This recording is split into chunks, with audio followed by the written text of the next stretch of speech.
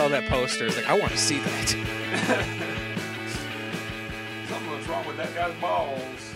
And then me and Amanda have just been obsessed with the fact that they made an Evil Dead porn, and that just amuses us. It's called Evil Head.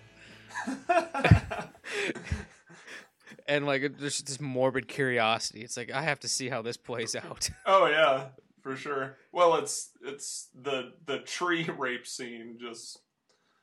It's just again, instead of cutting away, you just see it. Yeah. But I guess we should probably get to Buffy now. Yeah. All right, I'll knock out this sweet and tasty intro. Hello and welcome to the 11th episode of the Shameless Picture Show podcast. If you've been following us this long, you know by now that my name is Michael Vyers, and chatting with me always is my hetero life mate, Nick Richards. Did you like that sweet Jay and Silent Bob reference? I loved it. It made me smile. Good. On this episode of the show, we're going to be trying something a little different in that we're effectively scratching two off of our shame lists. Today, in our Buffy the Vampire Slayer episode, we are going to be talking about not only the movie, but the television show. Buffy is a television icon at this point and has a passionate fan base unlike many others I've seen before. But first, we'll be discussing the origins of Buffy, for better or worse. I think better, but I'm in a minority there. By discussing the 1992 film by the same name, written by everyone's hero, Joss Whedon, and directed by Fran Rubel-Kuzai. The film tells the story of a shallow, vain cheerleader named Buffy that has no interests outside of shopping, cheering, and cute boys. That is, until she finds out that she's actually the most recent in a long line of vampire slayers. As Buffy learns the ways of slaying, the petty interests she once felt were important no longer hold her interests. The film stars Kristy Swanson, Donald Sutherland, Luke Perry, Rutger Hauer, and Paul Reubens, plus cameos from future big-time actors like Ben Affleck and Hilary Swank. I just met this girl named Buffy. I'm Pike. Pike isn't a name, it's a fish. I liked her even though she seemed kind of flaky. But as it turns out... You have been chosen, Buffy. To do what? To stop the vampires. Does Elvis talk to you? And things started getting weird around here. Are we having a nightmare? You threw a knife at my head. And you caught it. She was the one person I could really count on. Kill him a lot. Hi. Hi. What are you doing here? What am I doing here? I'm saving your butt. That is a bad guy. Can we go, please? The Slayer is unmasked. Let's finish it. I think this relationship has potential. Hi. How's it going? You're obviously having a bad hair day. If she can just get rid of those other guys in her life.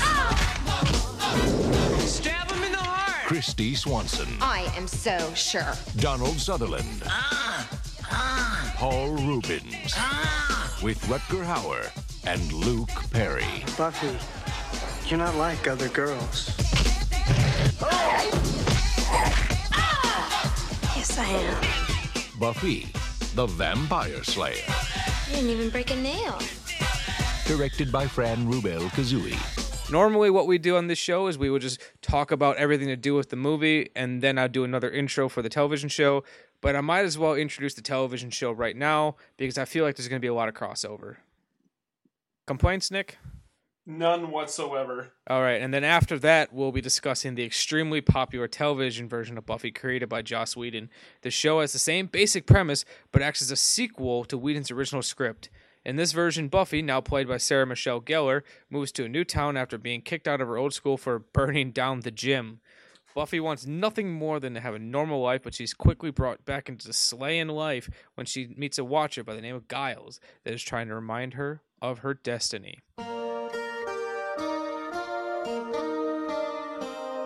Welcome to sunny California. Who could imagine that beneath this perfect little community lies the mouth to hell, and our only hope of survival To each generation, a Slayer is born. is in high school. Turn up the music! Buffy, you are the Slayer. I think I speak for everyone here when I say, huh? Chosen to fight. I'm Buffy, and you're history. Trained to maim. You're the Slayer, and we're like the Slayerettes. Dressed to kill. There's something bad out there. We'll find. You'll slay. We'll party. She's Buffy. And no demon. Don't worry, I don't bite. No vampire. No creature from hell What is your childhood trauma? can stop her. Buffy!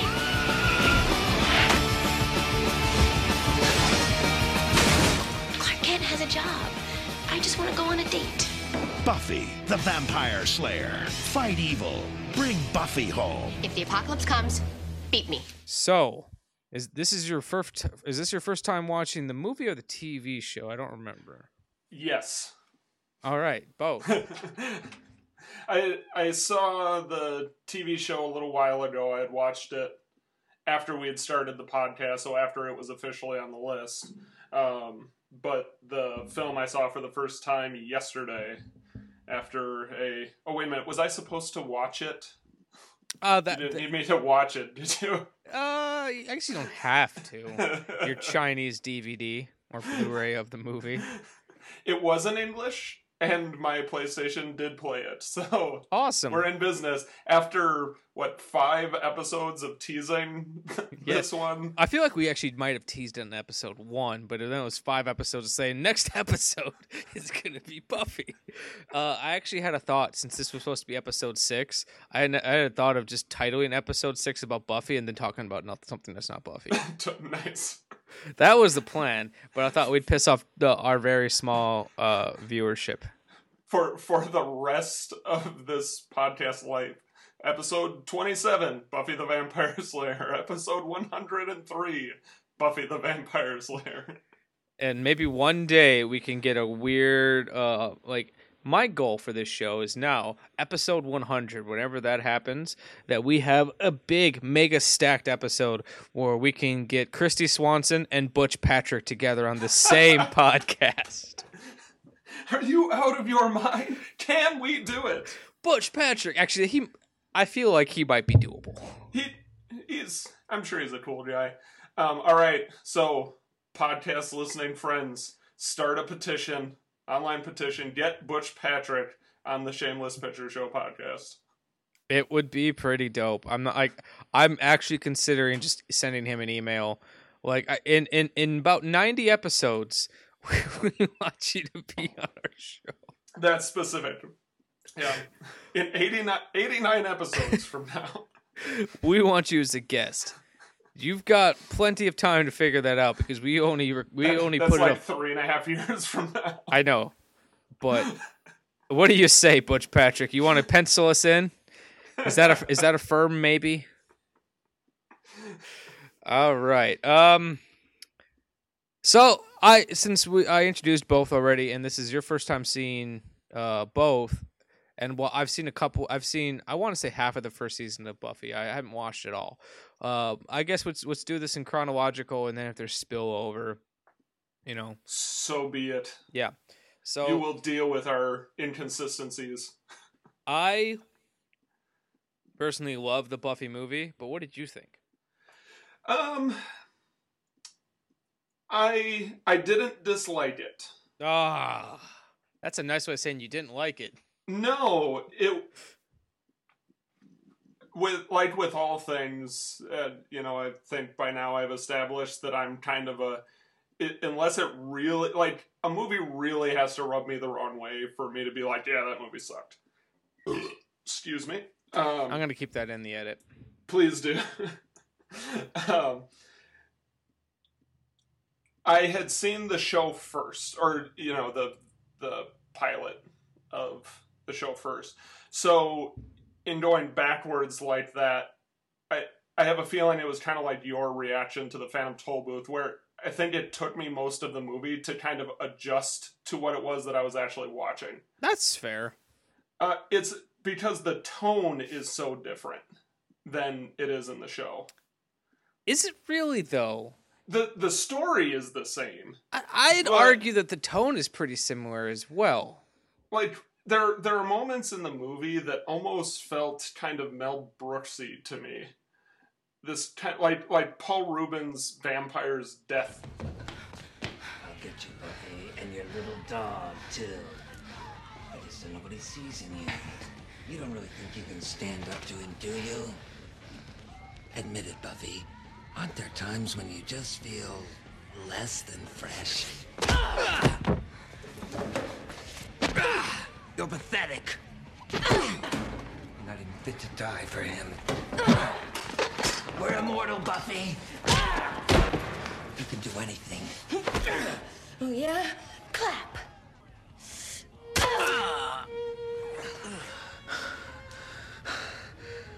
You're gonna wish you died.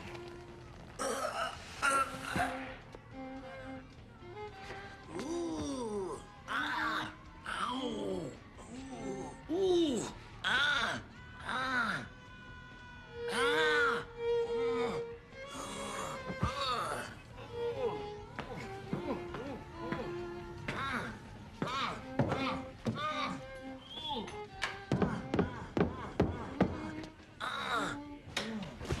You wouldn't see that in the TV show because the TV show takes itself more and again, I'm basing it on the pilot. I could never believe that would happen in the show because it's certainly light for a vampire, story. The movie gets slapsticky in a way that the show doesn't seem to be, and that's fair. And I guess for me, the tone of, like, say, our lead characters of Buffy and Pike, who's not in the TV show, it feels very much the same to me. And I honestly feel, since the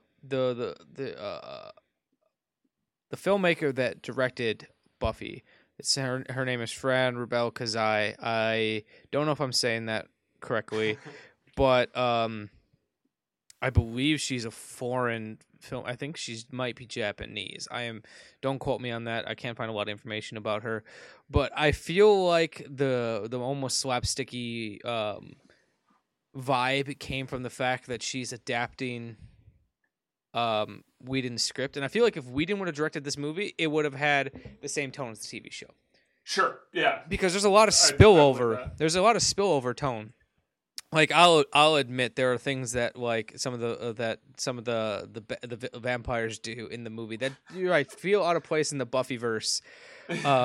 But as far as like the character of Buffy, it feels like it really does feel like an extension. And it also could be because I saw the movie first. I prefer Kristy Swanson as that character.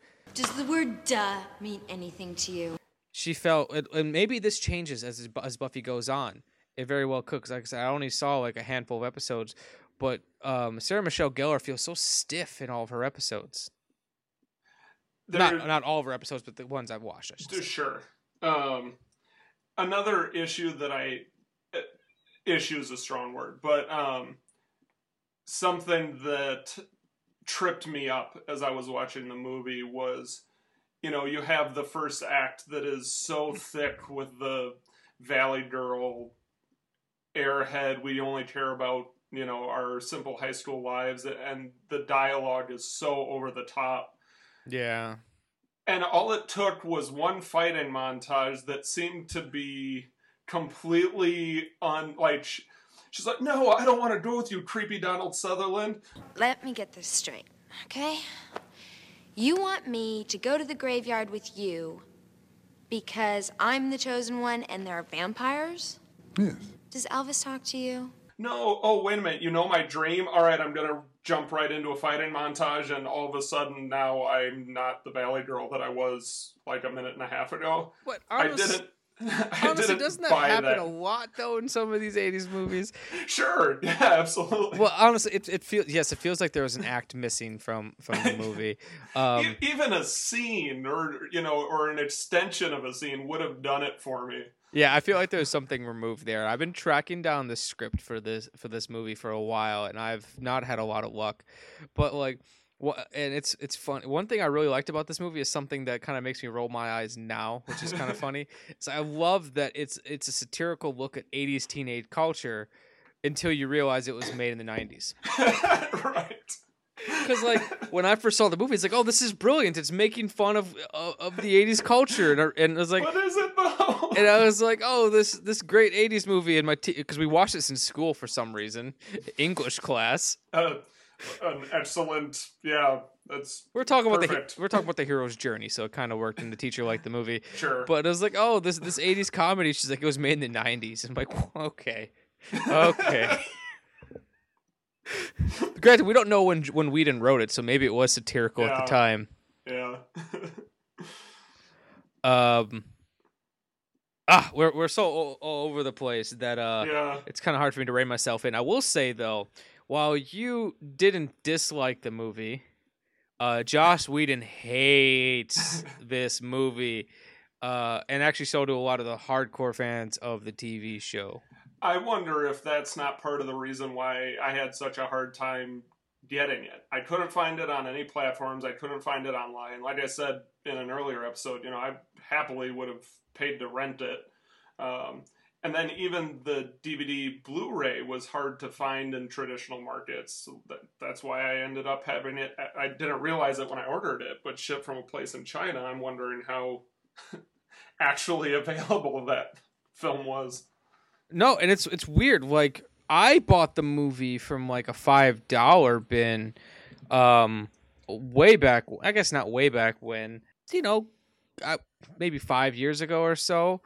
But no, I've been reading a lot of different things about how Joss Whedon hates the movie. And like his big thing is he hates the tone, which I see where you're coming from like almost the Mel Brooksian slapstick stuff.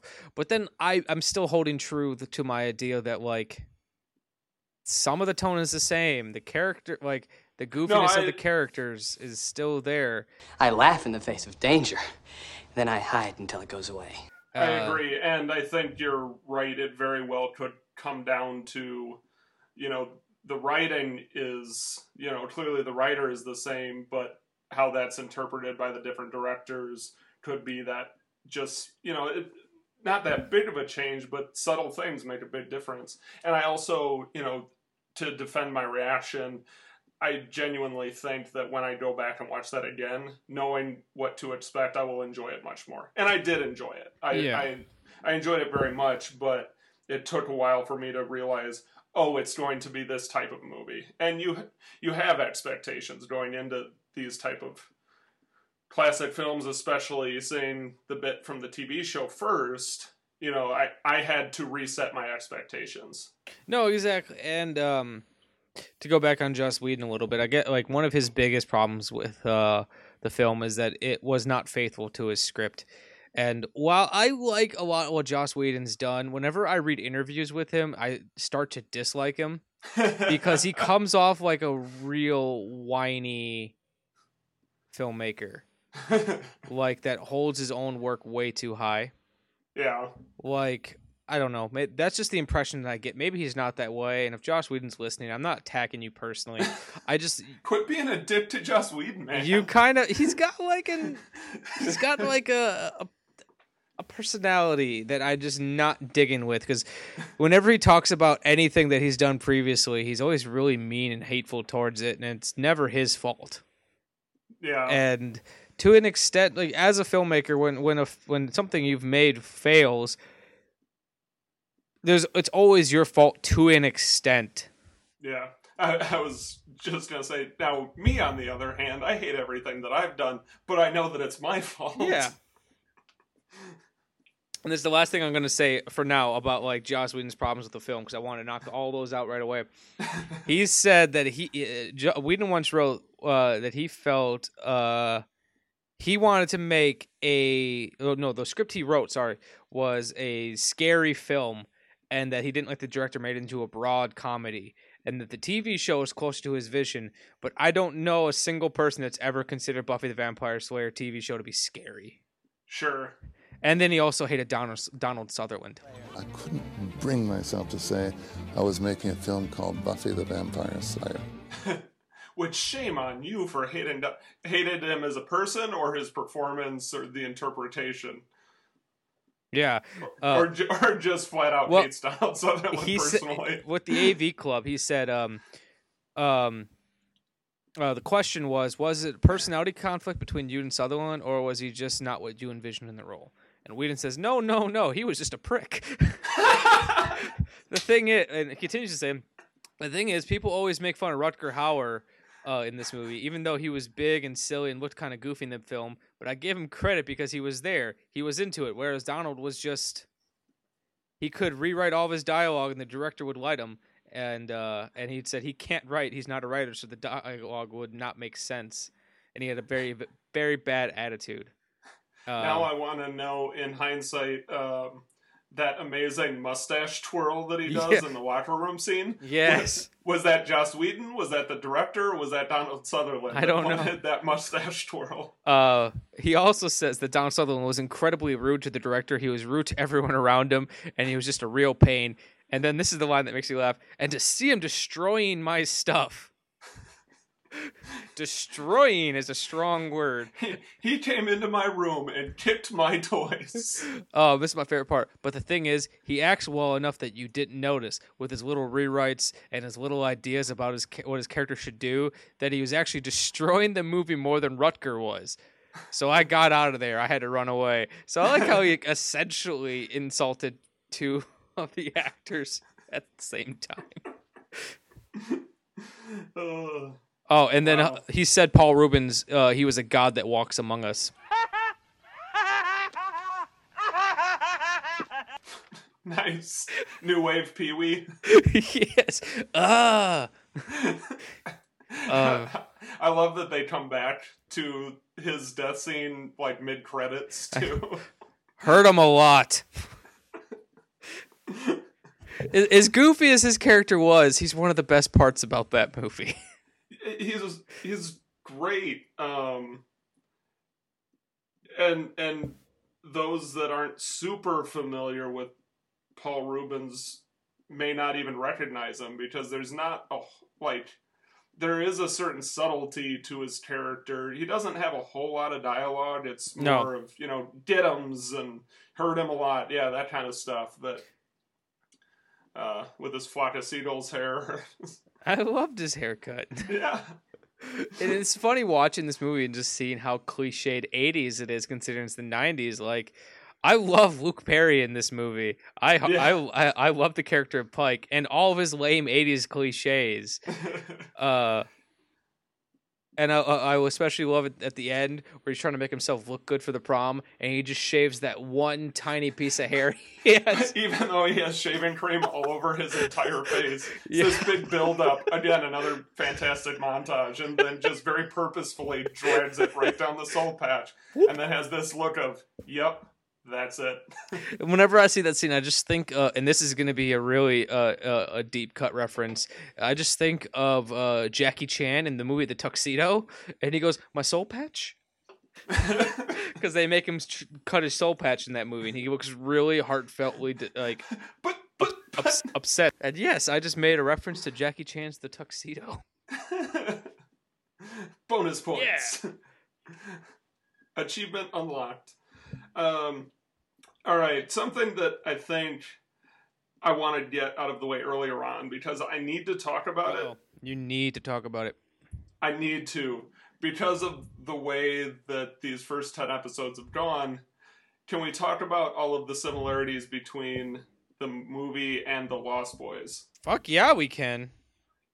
Because there are so many little bits, I wonder if that they are just some of these things are such vampire cliches that it's coincidental. How much of it is, like, we're directly referencing The Lost Boys, and how much of it is somewhere in between, where it's just like, The Lost Boys did it, and then it's in the back of their head as their... Because Lost Boys came out first, yeah? Yes. I think Lost Boys is like 86, 87, and this was 91. Okay. Though then that goes back to what you said earlier. When was this actually written? Ooh. Versus, when was the last one? If you keep filling up air, I can check. Or I can just... I can always just cut some of this extra space out, too.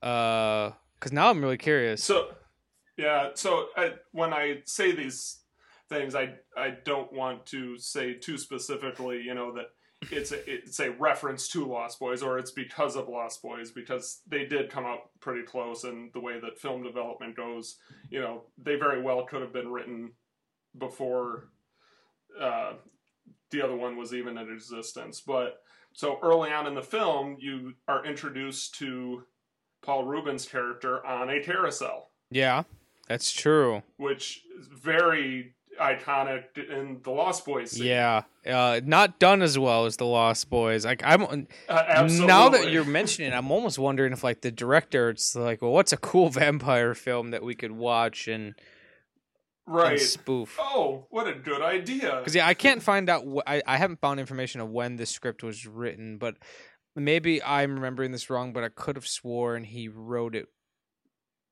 a good while beforehand, but maybe I'm remembering this wrong. But yeah, and then again, maybe Joss Whedon wrote it without all of these, but then the director, you know, clearly he had issue with how it was being changed, so it very well could have been one of those points of contention, and that, you know, makes it even more seem like a spoof versus another vampire film, which is where, you know, some of that Mel Brooksian vibe that I was picking up on may come in. You know, is this a spoof of a vampire film? See, and I guess I never thought of it as a spoof because I always viewed it as satire, which, you know, for some people is like tomato, but like,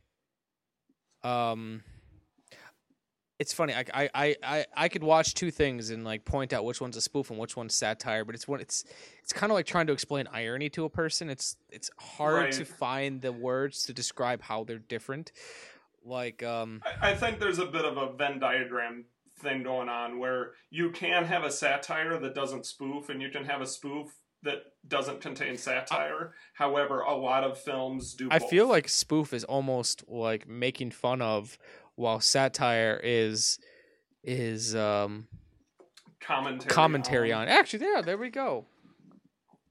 Because like I never felt any of Mel Brooks' movies were commenting on anything. It's more like Robin Hood Men in Tights was like, well, Robin Hood Prince of Thieves is popular. Let's go make a movie. Insert clip. But this is the hand I shoot with. Well, maybe a couple of years ago I could have shown you something, but today, look at that. Steady as a rock. Yeah, but I shoot with this hand. I use that one a lot because of my tremors. Whenever anybody points it out, yeah, but this is the hand I shoot with. Oh, good times. Okay, so we got the carousel scene. There's obviously the Sutherland connection. Yeah. And I after reading all Joss's issues with Donald, like, I get it. I can actually kind of see what he's talking about now, but he's got one of those presidents that's just really hard to dislike him. Same thing of Rutger Hauer, like, and there's some scenes of Rutger that I really liked, like when he grabs the cat for a snack. Yeah, or like I'm actually talking like some serious scenes that I actually really liked by him. It was like when Buffy's sleeping and then like the camera pans out and he's sitting there almost like her bedpost. And I was like, oh, that's kind of a creepy shot. And then I also love that he didn't mind cracking a couple jokes at the end, like when to hear Rutger Hauer in his vampire accent go as if. Right, yeah. Me. I love it. kind of break, because like Paul Rubens' vampire character stayed pretty consistent, but you said Rutger. I'm not as familiar with his career. You'll know him best from what's that Harrison Ford robot movie? Blade Runner.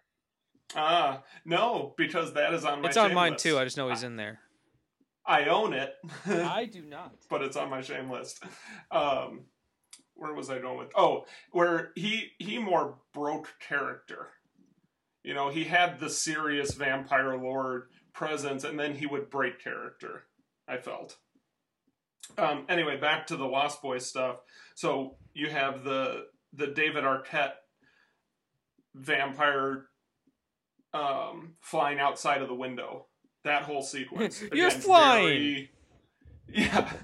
And in that sequence, he also is insisting, "Invite me in." Yes. So it plays on that whole the evil needs to be invited into the home, otherwise it can't cross the threshold. It's subtle too, because that's one thing I actually liked that this movie did. It didn't draw a lot of attention to that, because Lost Boys and Fright Night, that's a big plot point, and in this one it was just kind of like a throwaway line almost. Yep.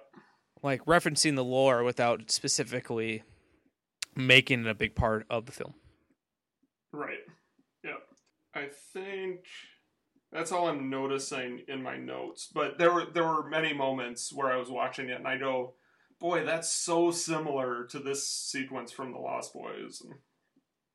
Yeah. Now that you've mentioned it, I can see it. Like, I don't think this film has any of the style that The Lost Boys has. No. Because I'm blanking on the director right now of The Lost Boys. I'm usually really good about this.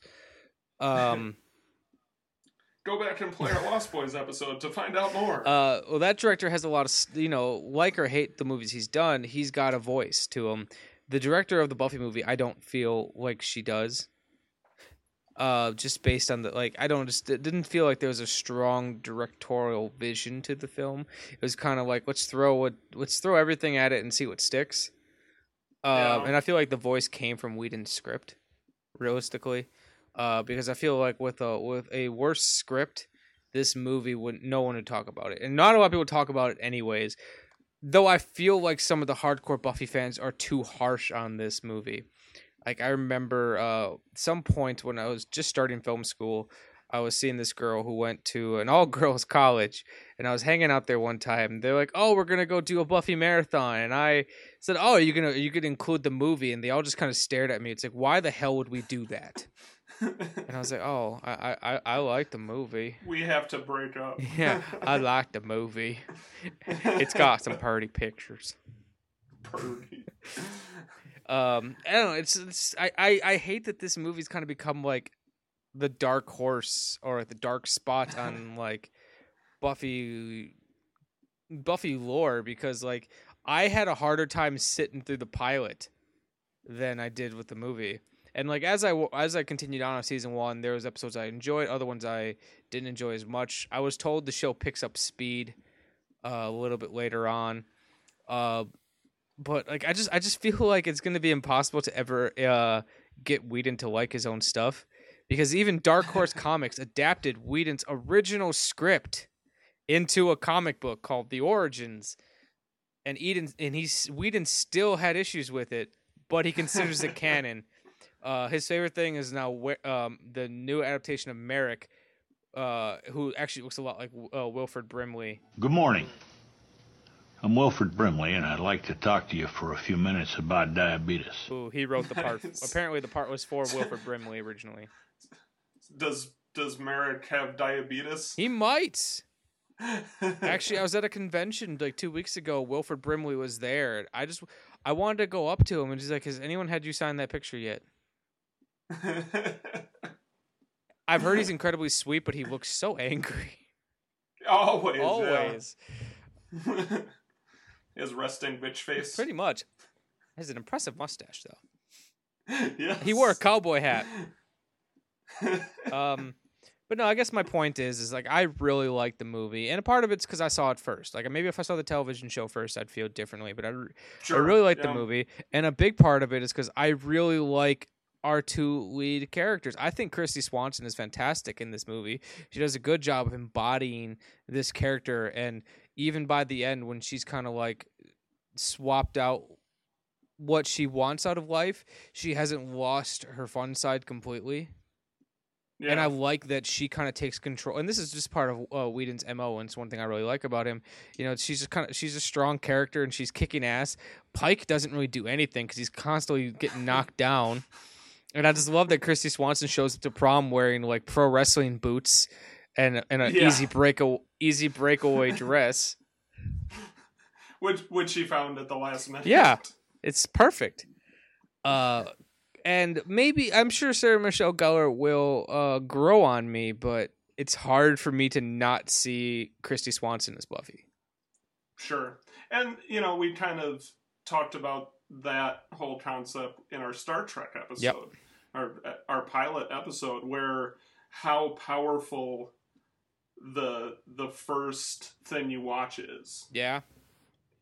You get an affinity for it that you can't shake, no matter how good that other version of the same thing is. Mm-hmm.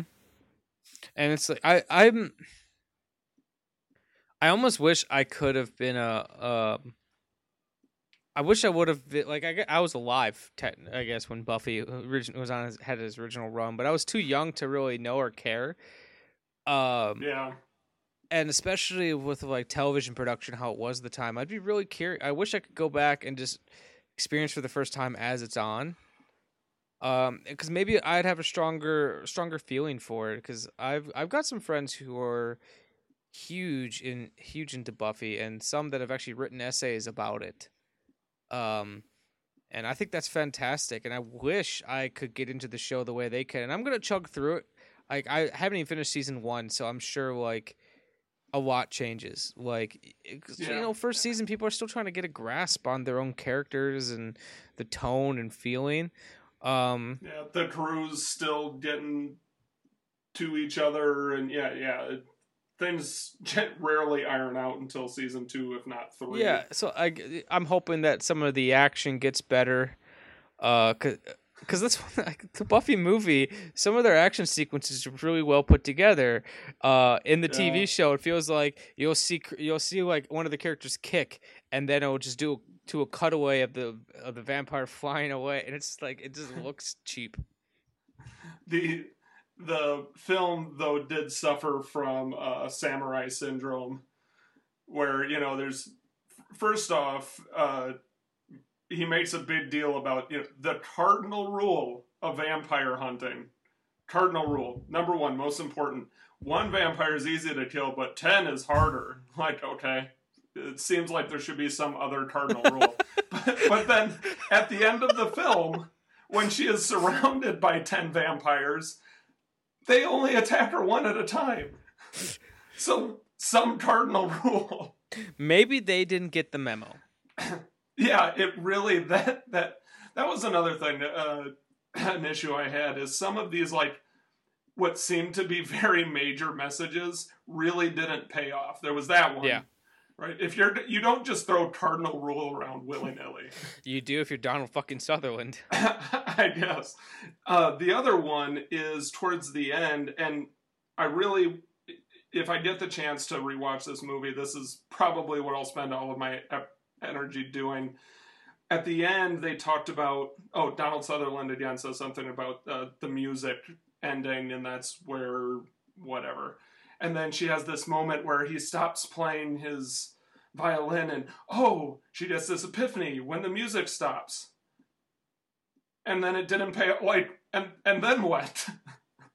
What was that epiphany you just had? Share it with the audience. No, it's for you to infer. Instead, I guess. Instead, we're going to hear a story about how Donald Sutherland would have been a good bootmaker. Right. Which is probably one of his best scenes, actually.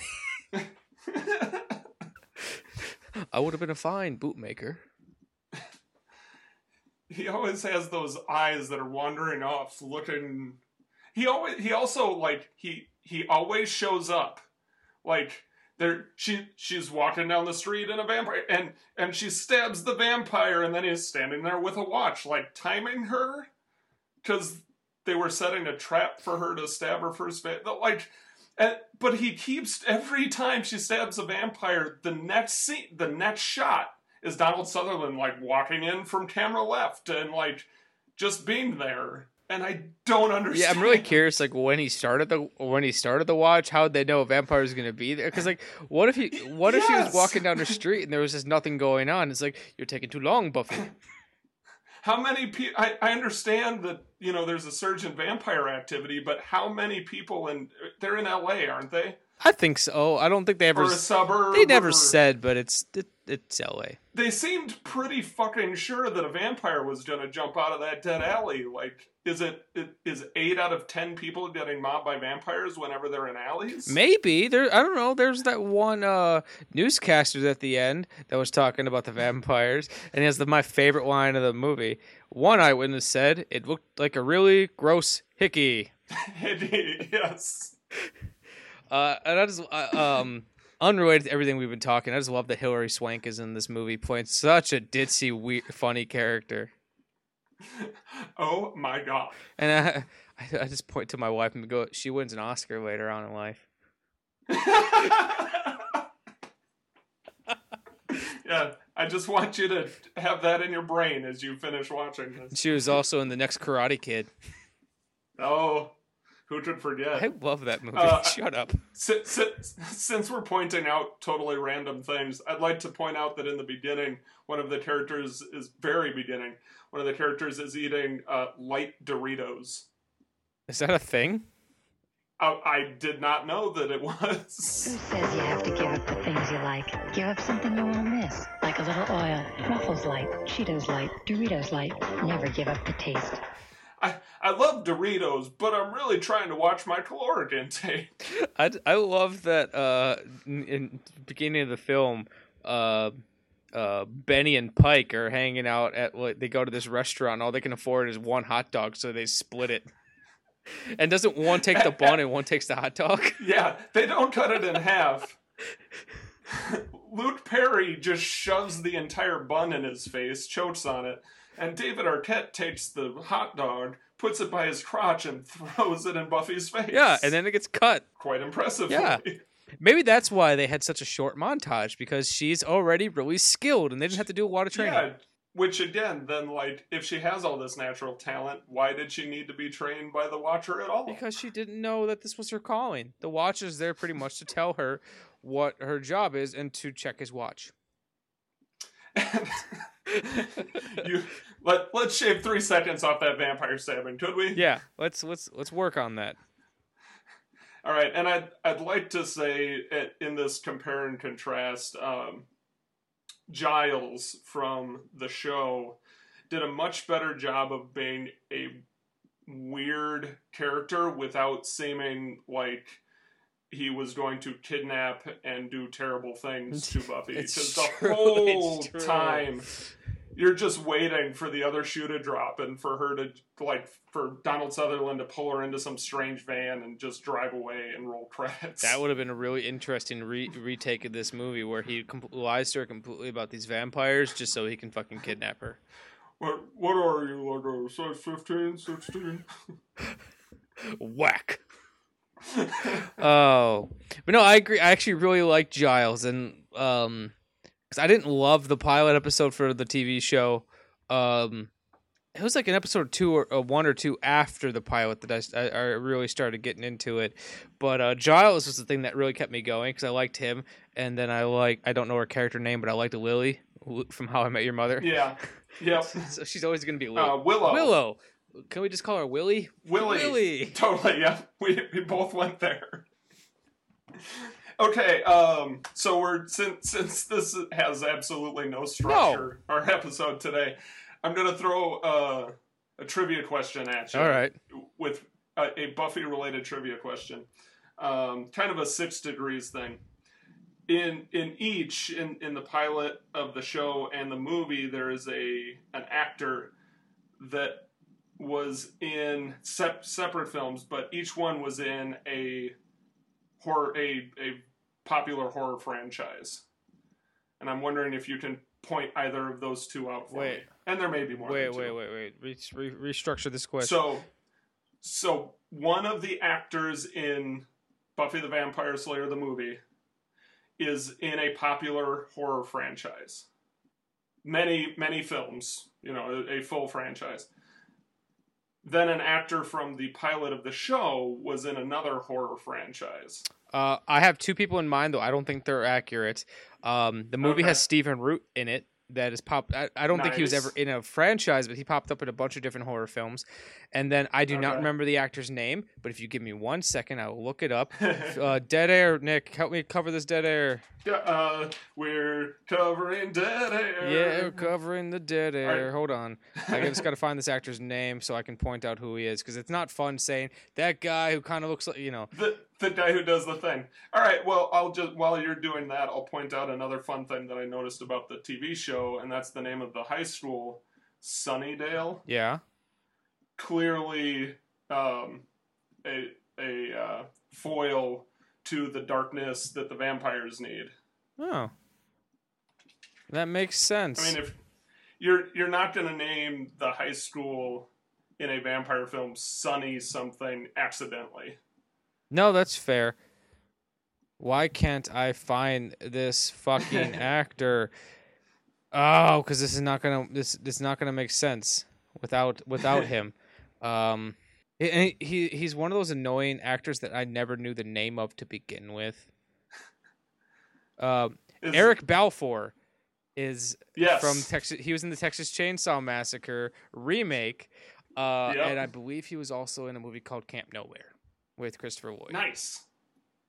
So yes, that was the one from the show that I was thinking of. So the one from the movie is when they're at the prom and the vampires first attack, or it's not the prom, but the dance. And the vampires first start showing up. A student walks into the gym with blood on him. Yeah. And says something to the effect of the vampire, something's going on, people are dying. He was in Nightmare on Elm Street 6, Freddy's Dead, as Carlos. Oh, fuck, you're right. Who had the hearing aid that, clawed out and boom, boom, boom. With that great pin-dropping sequence with Freddy scratching his nails on the chalkboard. So many people hate that movie, but it seems like that just like, oh my god, this is brilliant. If you appreciate the comedy side of Freddy, that one is far and away the most comedic. So it's not the one you watch for the scares or the darkness. You watch that one for the goofy, slapsticky Freddy. Nice hearing from you, Carlos. No, that makes sense. And see if I there's another. This movie is kind of like a who's who of 90s actors. And another person that pops up is Sasha Jensen. He plays the vampire that gets changed during the basketball game, and he's best known for being in the movie Halloween 4, The Return of Michael Myers, and Dazed and Confused. Nice. Which he was in with Ben Affleck, who's also in that same fucking scene. What? It's not a horror franchise, but Seth Green, who is in both the movie and the TV show, is in a little stoner horror film. Idle if Hands. You can call it horror by the name of Idle Hands. Wait, who was he in the movie? He's one of the vampire number 7 or something. That's funny. I'd never caught that.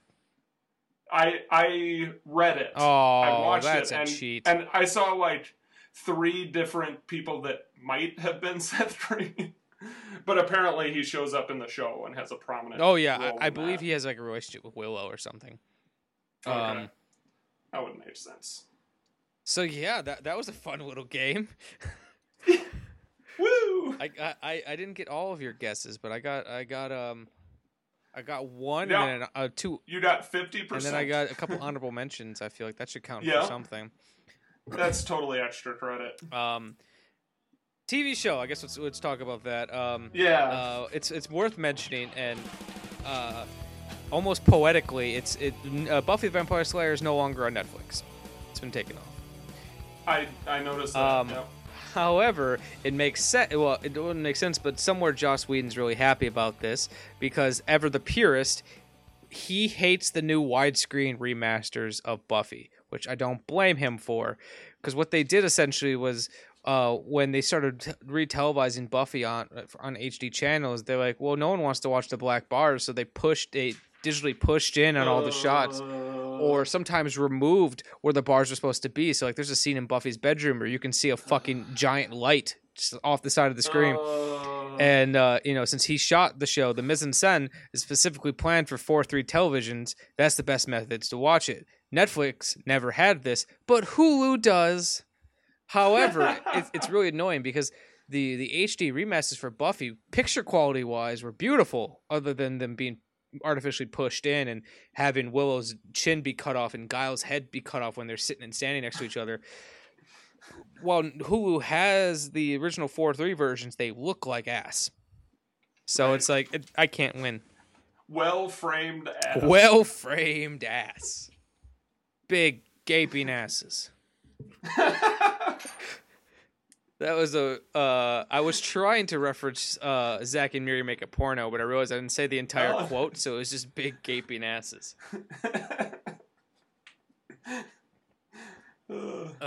I actually watched that not too long ago.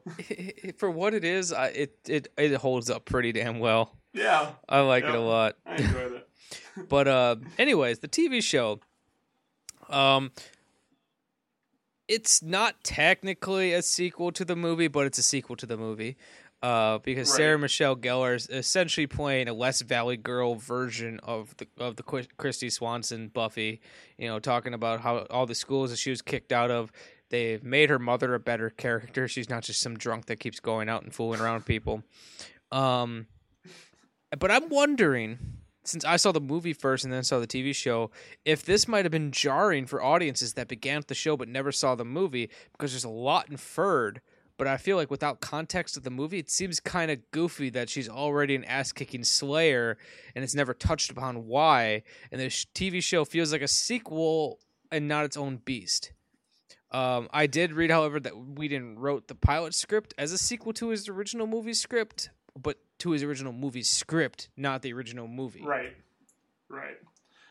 No, I did not feel that starting with the TV show. I generally appreciate when they're right off the bat, it feels like there's backstory, that it feels like you're in a universe, that you're not necessarily watching an origin story in the first element of an ongoing series. That's you had the same thing with Star Wars. The first Star Wars right off the bat, episode 4. Like, okay, that's actually a good point. So there's backstory there. Yeah, that was weird. Something I never questioned as a kid with Star Wars, and yeah, that's a good point. And George Lucas has said that he never wrote that expecting to go back, and it's not like he had 3 movies worth of content and then just decided to start with 4. Yeah. That makes sense. And it's a question I've always mean to ask some of my friends who are big Buffy fans, but I feel like if you discovered any point in the day of the internet, you can find out practically anything. Because it's interesting just to have a cold start, talking about like, oh, you burned down your last gym, but you're really a vampire killer. Well, they never said that, but like they get to that point pretty fucking quickly. I really enjoyed the interview with I don't know if it was the principal or a guidance counselor or something, when she first gets it, all right, you know what, we're just gonna rip this up, welcome to Sunnydale, and then he looks at it and starts taping it back together and tells her to watch herself. He's trying so hard to be the cool guy that is giving her a second chance, but then, oh shit, yep, nope, I'm gonna keep my eye on you. Yeah, he's kind of like the Seymour Skinner of the school. And one thing Steamed hams. Steamed hams. What is that? What is that weird color coming from your kitchen? Aurora Borealis. Aurora Borealis. in your kitchen. At this time of the year, during the day. Yes. Can I see it? No. Oh. Everyone else loves Ned Flanders. Cletus, the slack-jawed yokel. I can call my mom from up here. Hey, Ma! Get off the darn roof! I'm sorry, everyone listening. We just decided to go into a bunch of Simpsons quotes for no reason. and to jump so dramatically between episodes. I think that smash cut. I think those all might have been the same episode. 22 short stories about so. Springfield. Yep. And yes, I know that. Anyways, back to Buffy. I love that the movie was a satire of 80s teenage culture in the 90s, but I guess in a way, if you think about it, the movie was made in 91, came out in 92. Always whenever there's a decade change, the first couple years are spillover from the previous decade because people are still... The 80s is really like 85 to 95. It really is, just like the 70s are set about 75 to 85. Right. You know, but the movie it felt like a satire of 80s teenage culture, and the TV show definitely felt like it had the same thing going on with the 90s. It felt like it had because the TV show came out in like 97 or something, maybe it wasn't that late, but I thought it was like 97. And it felt like it was doing the same thing with the 90s. It was just commenting on what teenagers are like, and I got my skater chain and that. Was it a POV shot of the dude on the skateboard? Xander, yeah. Opening sequence. It's and then like he was just late 90s. He's trying so hard to be the cool 90s guy, and even though he's supposed to be the geek, he just. I'd part my hair down the middle. Oh my god, I call that the Eric Foreman. Yeah. I totally had that. Shave the sides up. Part down the middle and let it flop on down. I just realized I said the wrong character. I actually meant Eric from Boy Meets World, Eric Matthews. I called Eric not Matthews. the Eric Foreman. That's that 70s show. I said it and it felt wrong. The Eric Matthews because he had that haircut. My brother had that haircut too. Nice. Until about season 4 when he went all spiky with it. Yeah, which was my favorite look of his when he started getting the beard and everything. The monkey has my happy dance. I could do a 20-minute love story on Eric Matthews and the actor that plays him. It's so fantastic. Will Friedle. We might have to save that, and actually maybe even talk about you could do a solo episode on it at some point. There you go, a love sonnet to Eric Matthews. One thing I would say I liked a lot about the show, and you mentioned it earlier, Giles is a way better trainer / watcher than Merrick. Yeah. I even had that in my notes.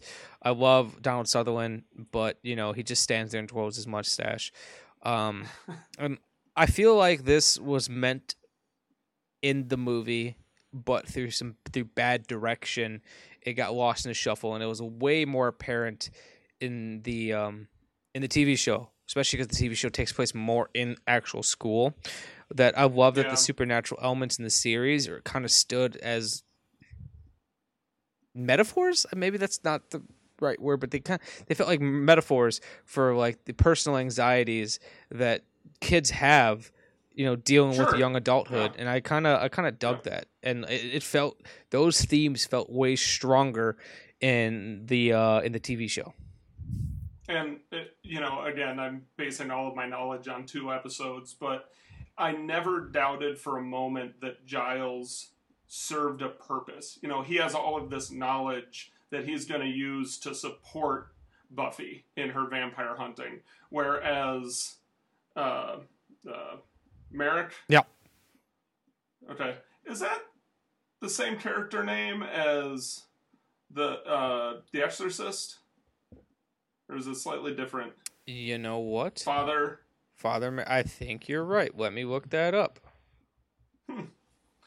Anyway, like, Merrick's character, like, other than discovering her by, finding which girl has a hairy mole on her upper boob, like, what function did he serve? Didn't really. I have a sweet, like, private gym you can use to hone your wiener slicing abilities.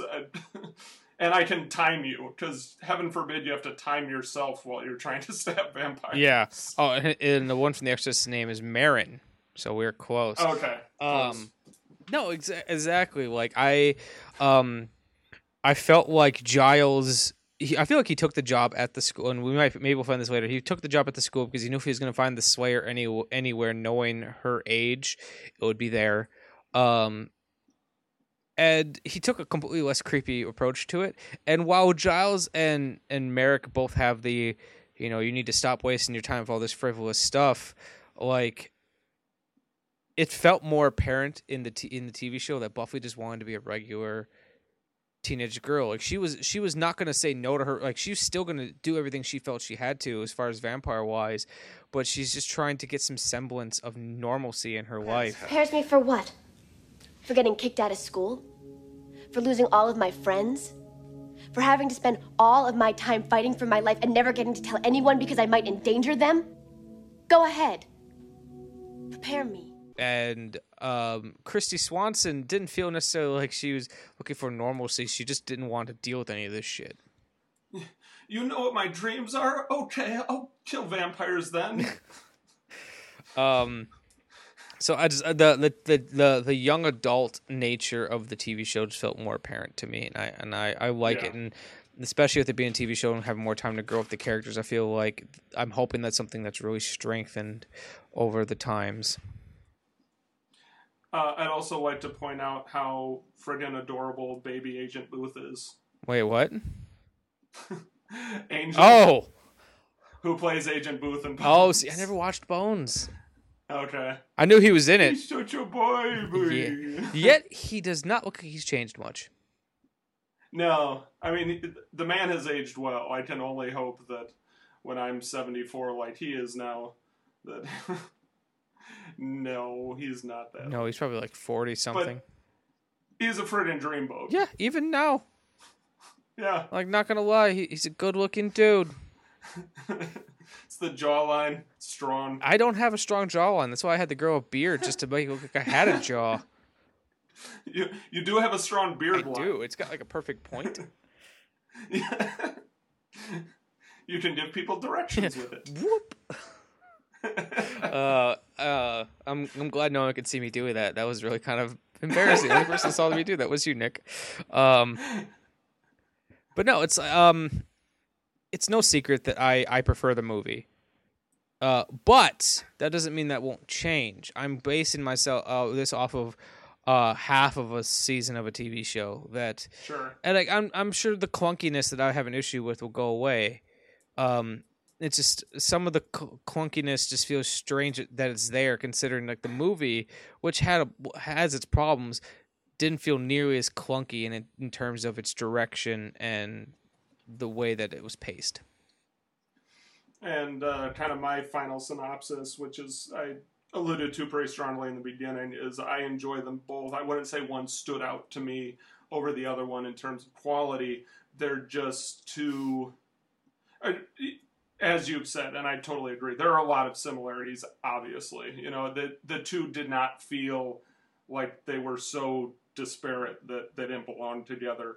But one, to me, was like watching slapstick spoof with the vampire bits, and the other one took itself more seriously. And if I went into watching them both with that in mind, then I don't think I would prefer one over the other. No, that's fair. I don't think I have a whole much more about Buffy. Do you? No. Let me just do a quick check of the notes. I talked about the light Doritos. Yes, you did. So, I mean, what else is there? Not a whole lot. I talked about the hot dog. Yeah. I will point out that I love that there's like in the TV show there's like this heavy metal club that the teenagers have no problem getting into. That's amusing to me. Yeah. Okay, which didn't feel totally unlike Twin Peaks in that way. There's this still bothers me that they can get into that fucking bar. There is one thing I would like to bring up before we wrap, and that is the basketball coach from the film. I almost choked on my tea. I just love that he's folding the jackets. It's a throwaway character. He serves no purpose, and I love that they had fun with it without focus. They could have easily like tried to make too much of that character, and then it would have ruined it. He just has these great little one-liners about, you know, just get in there, let's all have a good time. It's the kindergarten soccer coach that, you know, hey, let's all get participation trophies and think about each other's feelings, even though it's a very serious high school basketball game. Yeah. No, I love that character, and like every time I see him, it's like, oh, who does he remind me of? And like, he actually reminds me of Judd Nelson in Airheads. Because like he played a very similar type of character, but just as like a music producer in Airheads. And every time I watch this movie, like whenever I think back to Buffy the Vampire Slayer, I'm always like, oh yeah, Judd Nelson plays the coach, even though it's not him at all. Just in my mind, it's Judd Nelson. But before we wrap, I actually want to talk about the solo episode you did, Listen Up Fuckers. Listen Up Fuckers. That was, I have to say, like, and I'm not, I feel like we comment on each other's solo episodes every so often. You're so good. No, you're so good. And because we don't talk, I try not to talk about it until we're on the air, because then, you know, it's something else for us to talk about. It's a little more fresh. And you came off incredibly honest and earnest, which I appreciated, and I feel like I learned something about you while I was listening to that. And I love the idea of the topic of essentially your life through movies, where you picked essentially a movie for every phase of your life. And I don't remember how many phases you had in your interview. I remember there was Goonies, there was then high school, which SLC Punk. Yep. And then there was your adult life, which was college. And then now Silence of the Lambs. No, then it went to marriage with Boy Meets World and The Simpsons. Yes. And then now. So it was 5 phases, though there were many honorable mentions. Well, I thought I would I haven't put a lot of thought into this, so maybe this answer would change. And I'm kind of going off of an idea that I stole from another podcast. It's a podcast I've been listening to called the Pure Cinema Podcast, where they don't do favorites. Whenever they're talking about a topic, they never pick their 5 favorites because it's so subjective. They do 5 because. And nice. It doesn't have to be a favorite. It could just be one that they feel like mentioning in that day. So I figured I would go through those phases of my own life, especially having just gotten married, and I would pick a TV show or movie that's associated with that. Awesome. So childhood, without a shadow of doubt, would have to be the Monster Squad, which was my Goonies growing up, because I didn't see Goonies until like middle school. So the Monster Squad would be my pick, with very close second, Terminator / the live stage production of Peter Pan. And that's only because the tape that my mom taped it off of, she had Terminator at the beginning of the tape, and then it cut to like the live stage performance of Peter Pan, where like the girl was playing Peter Pan. So I always had to watch through Terminator to get to the other movie because my fast forward button didn't work. So that would be my childhood one. For a high school, I feel like there's a lot of movies I could pick, but Chasing Amy is the one that sticks out strongest to me.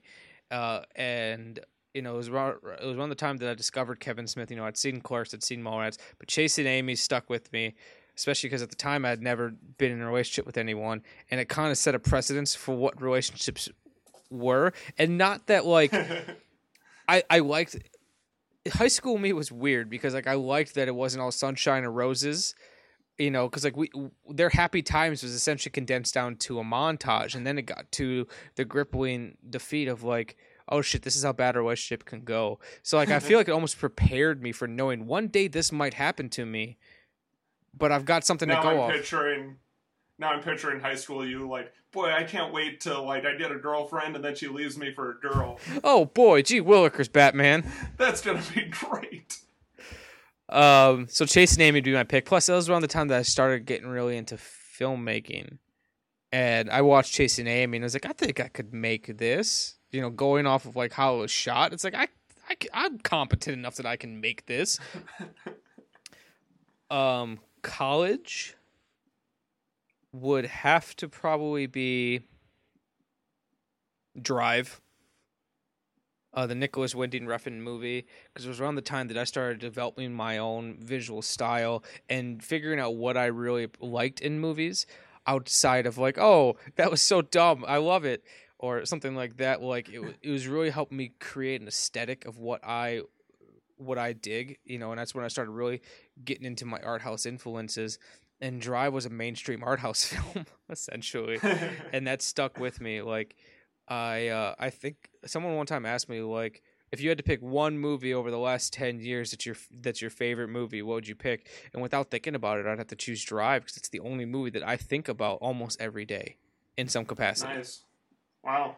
So that would be that. And then Marriage would have to be, because I'm trying to think of something that, like, me and Amanda share together. And it would probably have to be the TV show New Girl. Nice. Because that was something that she had started watching. She told me how funny it was. So I started watching it. We got caught up on it. And we watch it, you know, every week when it comes out. And it's something we both really look forward to. I wish I was a Nick, but I know I'm more of a Schmidt. As I get older, I turn into Schmidt. The funny thing is, like, I want to be a Nick, and I keep telling myself, well, no, I'm not a Nick. I'm probably more of a Winston because how goofy I am. And Amanda keeps saying, no, you're more of a Nick. And I was like, no, I'm not. Shut up. Am I? Yeah. Oh, that's so flattering. Actually, after I shot that episode, I realized 2 omissions. So I'm glad you brought it up. One for I don't even know if it's honorable mention because it's so on par with Goonies for my first category is The Neverending Story. Oh. That's another one that we had taped off of. We talk about TV Neverending Story. Oh. With all of the great commercials, and it's so amazing. And when I was talking about Kevin Smith movies, I talked about Clerks and Dogma, but failed to mention Mallrats, which is right up there. I think it's a brilliant movie. It's so good, and it's not even like, oh, it's charming and look how bad it is and I like it. No, it's legitimately a decent movie. It is so good. Like his comic timing is just firing on all cylinders. High School is the hardest one, though, to whittle down to one movie for myself, too, because that's when I was most influential, like, the times I was most influential, because, like, that's when I saw SLC Punk as well, and that really stuck with me, especially because that's when I was really getting into punk music. Yeah. And, like, it's, you know, learning that, you know, because, like, I loved punk music, but I didn't look very much like a punk. I kind of looked more like Henry Rollins with my long hair and just angry look. And I was like, oh, no one's going to think I'm a punk. And then hearing his whole speech about how posers are the ones who look like the stereotypical punk taught me so much about punk. Like, to this day, like, I was talking about Iggy Pop, and I was talking to a friend at work, and he's like, oh, Iggy Pop sucks now. He hasn't put out a good punk record in forever. And he's like, you are fucking retarded. He's like, he just put out an instrument, not instrumental. He just put out a record, him singing all French love songs in French. And he's like, "What's punk about that?" He's like, "What's not punk about that decision? Yeah, that's the most completely punk thing you could do right now." I'm pretty sure I'm living that movie out in the reverse order, though. Because you're gonna become a Republican? No. This last weekend, my wife and I we played D&D once a month at the house with some friends, and we're sitting there playing D&D, and somebody starts talking about Rush, and I look over at my wife. I know this is straight out of SLC Punk. Hey, Rush is a very good band. I remember that. I've got a really great dungeon tonight. And then the 2 other High School movies I had to choose because they really inform who I am as a filmmaker, which I mention a lot the film work is because I define myself through it. I think you said maybe you didn't say this in your episode, but I feel like we've talked about it personally that like we both define ourselves not only through what we've made, but just our love for cinema. And my love for cinema part of it comes because I love making movies so much, and watching them makes me a better filmmaker. And so it's a weird never-ending cycle, but Heathers is one of my all-time favorite movies. That one's on my shame list. Oh, then that's an episode we have to do because that is my jam. And then John Carpenter's Halloween, which is the movie that told me I need to go to film school. Awesome. College is even more difficult because like my brain was firing in so many different directions. Like that's when I discovered I started getting into Hitchcock. That's when I started getting into the French New Wave and all these artsy fartsy bullshit that no one cares about. Like yeah, The Dark Knight came out when I was in college. That's cool, but here's all these other weird movies that really get me going. Right. So to wrap up, something that I've wanted to do for a while now, I think I had the idea when we first started kind of defining the show before we shot an episode, and we haven't done yet. Every once in a while, maybe each episode, we take turns doing this. We throw a handful of movies at the other person and just see if there are any that you haven't seen. So it's a challenge to potentially add things to your shame list. Okay. I went kind of medium stream on these, so I wouldn't be the least bit surprised if there are any on here that you haven't seen, but they're ones that I've been thinking about a lot lately. They're ones that I would love to see again, so if we did do an episode, I'd really look forward to it. Okay. I'm ready so I can write them down. I don't have any for you, but next week, and actually maybe I was thinking we could tailor them a little bit. So like say this week we're talking about Buffy, and if I would have came prepared, we would essentially been like, here are like 2 to 5 movies that would make a great pair up with Buffy.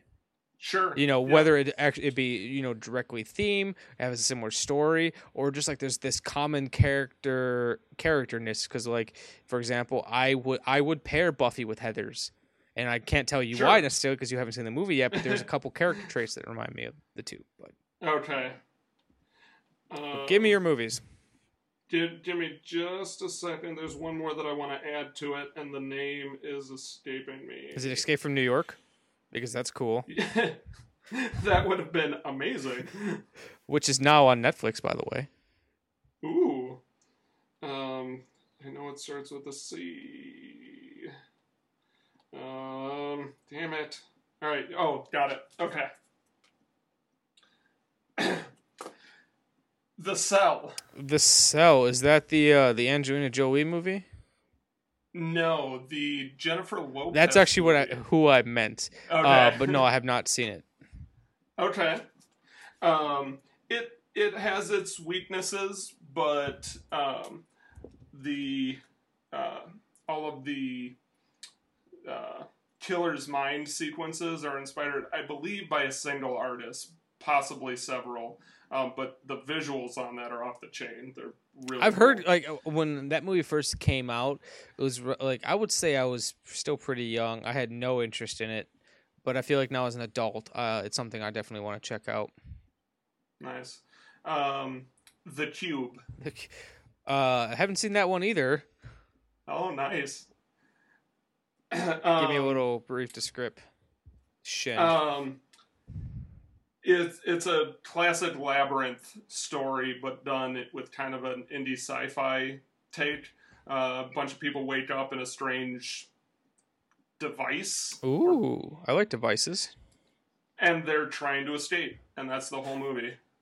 I'm sold. Spawned several sequels. Really? All of which are, I mean, there's nothing dramatically different about them, but it's fun, like sci-fi, psychological thriller kind of thing. Yeah.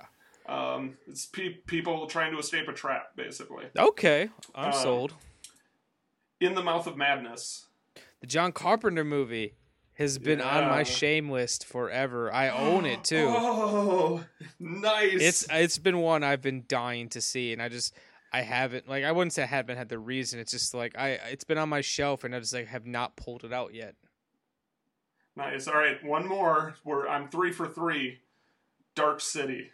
It's another one I've not seen. Awesome. 4 for 4. Well, you just baby. added 4 movies to my fucking shame list. All great. They all have kind of a similar, like, they're not straight up horror, but it's that kind of like dark thriller. I can kind of see From what I remember, like, I haven't seen them. I've seen trailers or posters or whatnot. I can kind of see like a similar wave through all of them. The only one that actually feels kind of out of it, like does not fit like the visual tone of these movies is In the Mouth of Madness. Sure, but it's John Carpenter adapting H.P. Lovecraft, so it's been on my. And I love Sam Neill. Who doesn't? The Dinosaur Hunter's amazing. He's just the beast knees. And that is all I have to say about Sam Neill. All right. So I'm gonna throw an option at you. Options. Here. So this was my Shameless episode, one off of me. We had talked previously about possibly doing the Hunter from the Future. Yes. For your upcoming episode, but do you want to do or one of these off this list for our next episode? I would love to do In the Mouth of Madness. Awesome. Let's do it. Because they all sound interesting, but like In the Mouth of Madness was on my shame list. It may not have been on the one I published, but it's been on my personal shame list for some time. And then next episode, you can throw a few at me and see how I do. Perfect. I'll have to put my thinking cap on. I hope that is an actual physical thing. Yeah, it's an old colander that I've drawn lightning bolts on. I see you're in the Church of the Flying Spaghetti Monster. Maybe I am. Maybe I'm not. All right. Well, I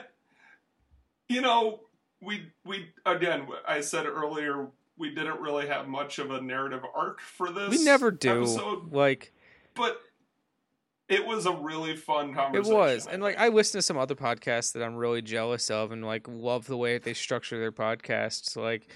But I know that that's just not how we're gonna. Because I want this to sound conversational. Other than my pre-written intros, I feel like they do. So we weren't that rusty. Yeah. We were worried. We were a little rusty because it's the way our schedules have shaken out. But I'm proud that we've gotten one out every 2 weeks. Yeah, I don't think we've ever missed one. Yeah, which is a personal best, and we've hit our 10 episode mark. It's our anniversary. Yeah, originally I told myself, it's like, Amanda, I'm not going to buy Amanda's meaning my wife. I'm not going to buy a better microphone until I can prove to myself that this is going to happen. And she's like, oh, that's a good idea. What's your number? And I was like, well, I could feel comfortable in saying 50. She's like, that's a little high. It's like, okay, let's do 10. So now I can start looking at slightly better microphones because I mentioned on the show before, at least I thought I did, I am recording, we're both recording off of Rock Band mics. Yeah. Sometimes you'll do one microphone off of, at your job. But yeah, that one's a pretty nice vocal mic. I've got a relatively expensive jib arm for my really crappy, cheap Rock Band microphone. That I think they sound pretty decent for the biggest problem is they have a lot of room tone. But when you're editing, if you throw in a noise remover, it cuts that out. And that's what I do whenever I'm editing. Nice. Yeah. So that's a little inside baseball for you guys. All right. Well, I think we got a lot accomplished. We did. I think our runtime is about an hour and 20. This might be our longest episode yet. I think it is. It's going to be even... And that's before we even add clips in. And I'm going to have to add a bunch of Simpsons references in now because we talked about them. And there's probably only 35 minutes worth of ums, lights, and stammers. So. I've stopped becoming so obsessive about that. I used to cut out a lot of the empty space or I was being a little too critical on it. And I was talking to a buddy of mine, Kyle, who he records a podcast, a pro wrestling podcast. He's not in it. He actually physically is the one recording it and editing it. Okay. It's called Cigars and Conversations. And it's just about this professional wrestler from Wisconsin and his good buddy who's a promoter just sitting back and talking about wrestling from when they were kids. And Kyle's the one that hates the Phantom Toll Booth, right? He wouldn't say he hates it. He's just doesn't get my arch nemesis. Yeah.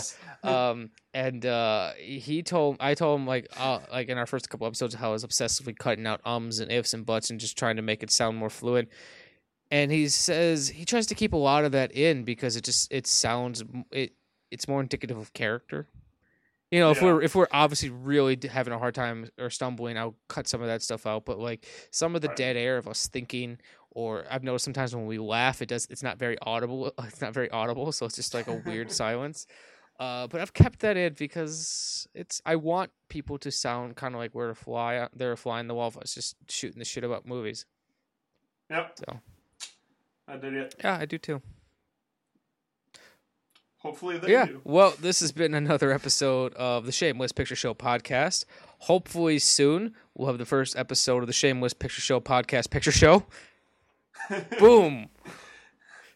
And in 2 weeks we will do Buffy the Vampire Slayer. Oh right. Oh wait, no, we finally did that one. In 2 weeks we will have Butch Patrick here. Yes. Start the petition. Start it. If someone doesn't start it, I'm going to have to start it under a fake Facebook account so we actually look like we have listeners. So far, only one person has commented anything, and it's been my buddy Brian Hollandike, who jumps in with, factual stuff about, that's a Chinese DVD, but it'll play in your player. I really appreciated that. I felt better. Thanks, Bri. He gets the Shameless Picture Show gold sticker of participation. That's harder to say than Shameless Picture Show podcast picture show, which should not be as easy to say as it is. Well, you just throw in picture show every fourth Shameless word. Picture Show podcast picture show into picture show podcast picture show. Wait, what are we listening to? Remix. What? Yeah, I think that's it, guys. Yeah. All right. See you later, Nick. See you later, Mike.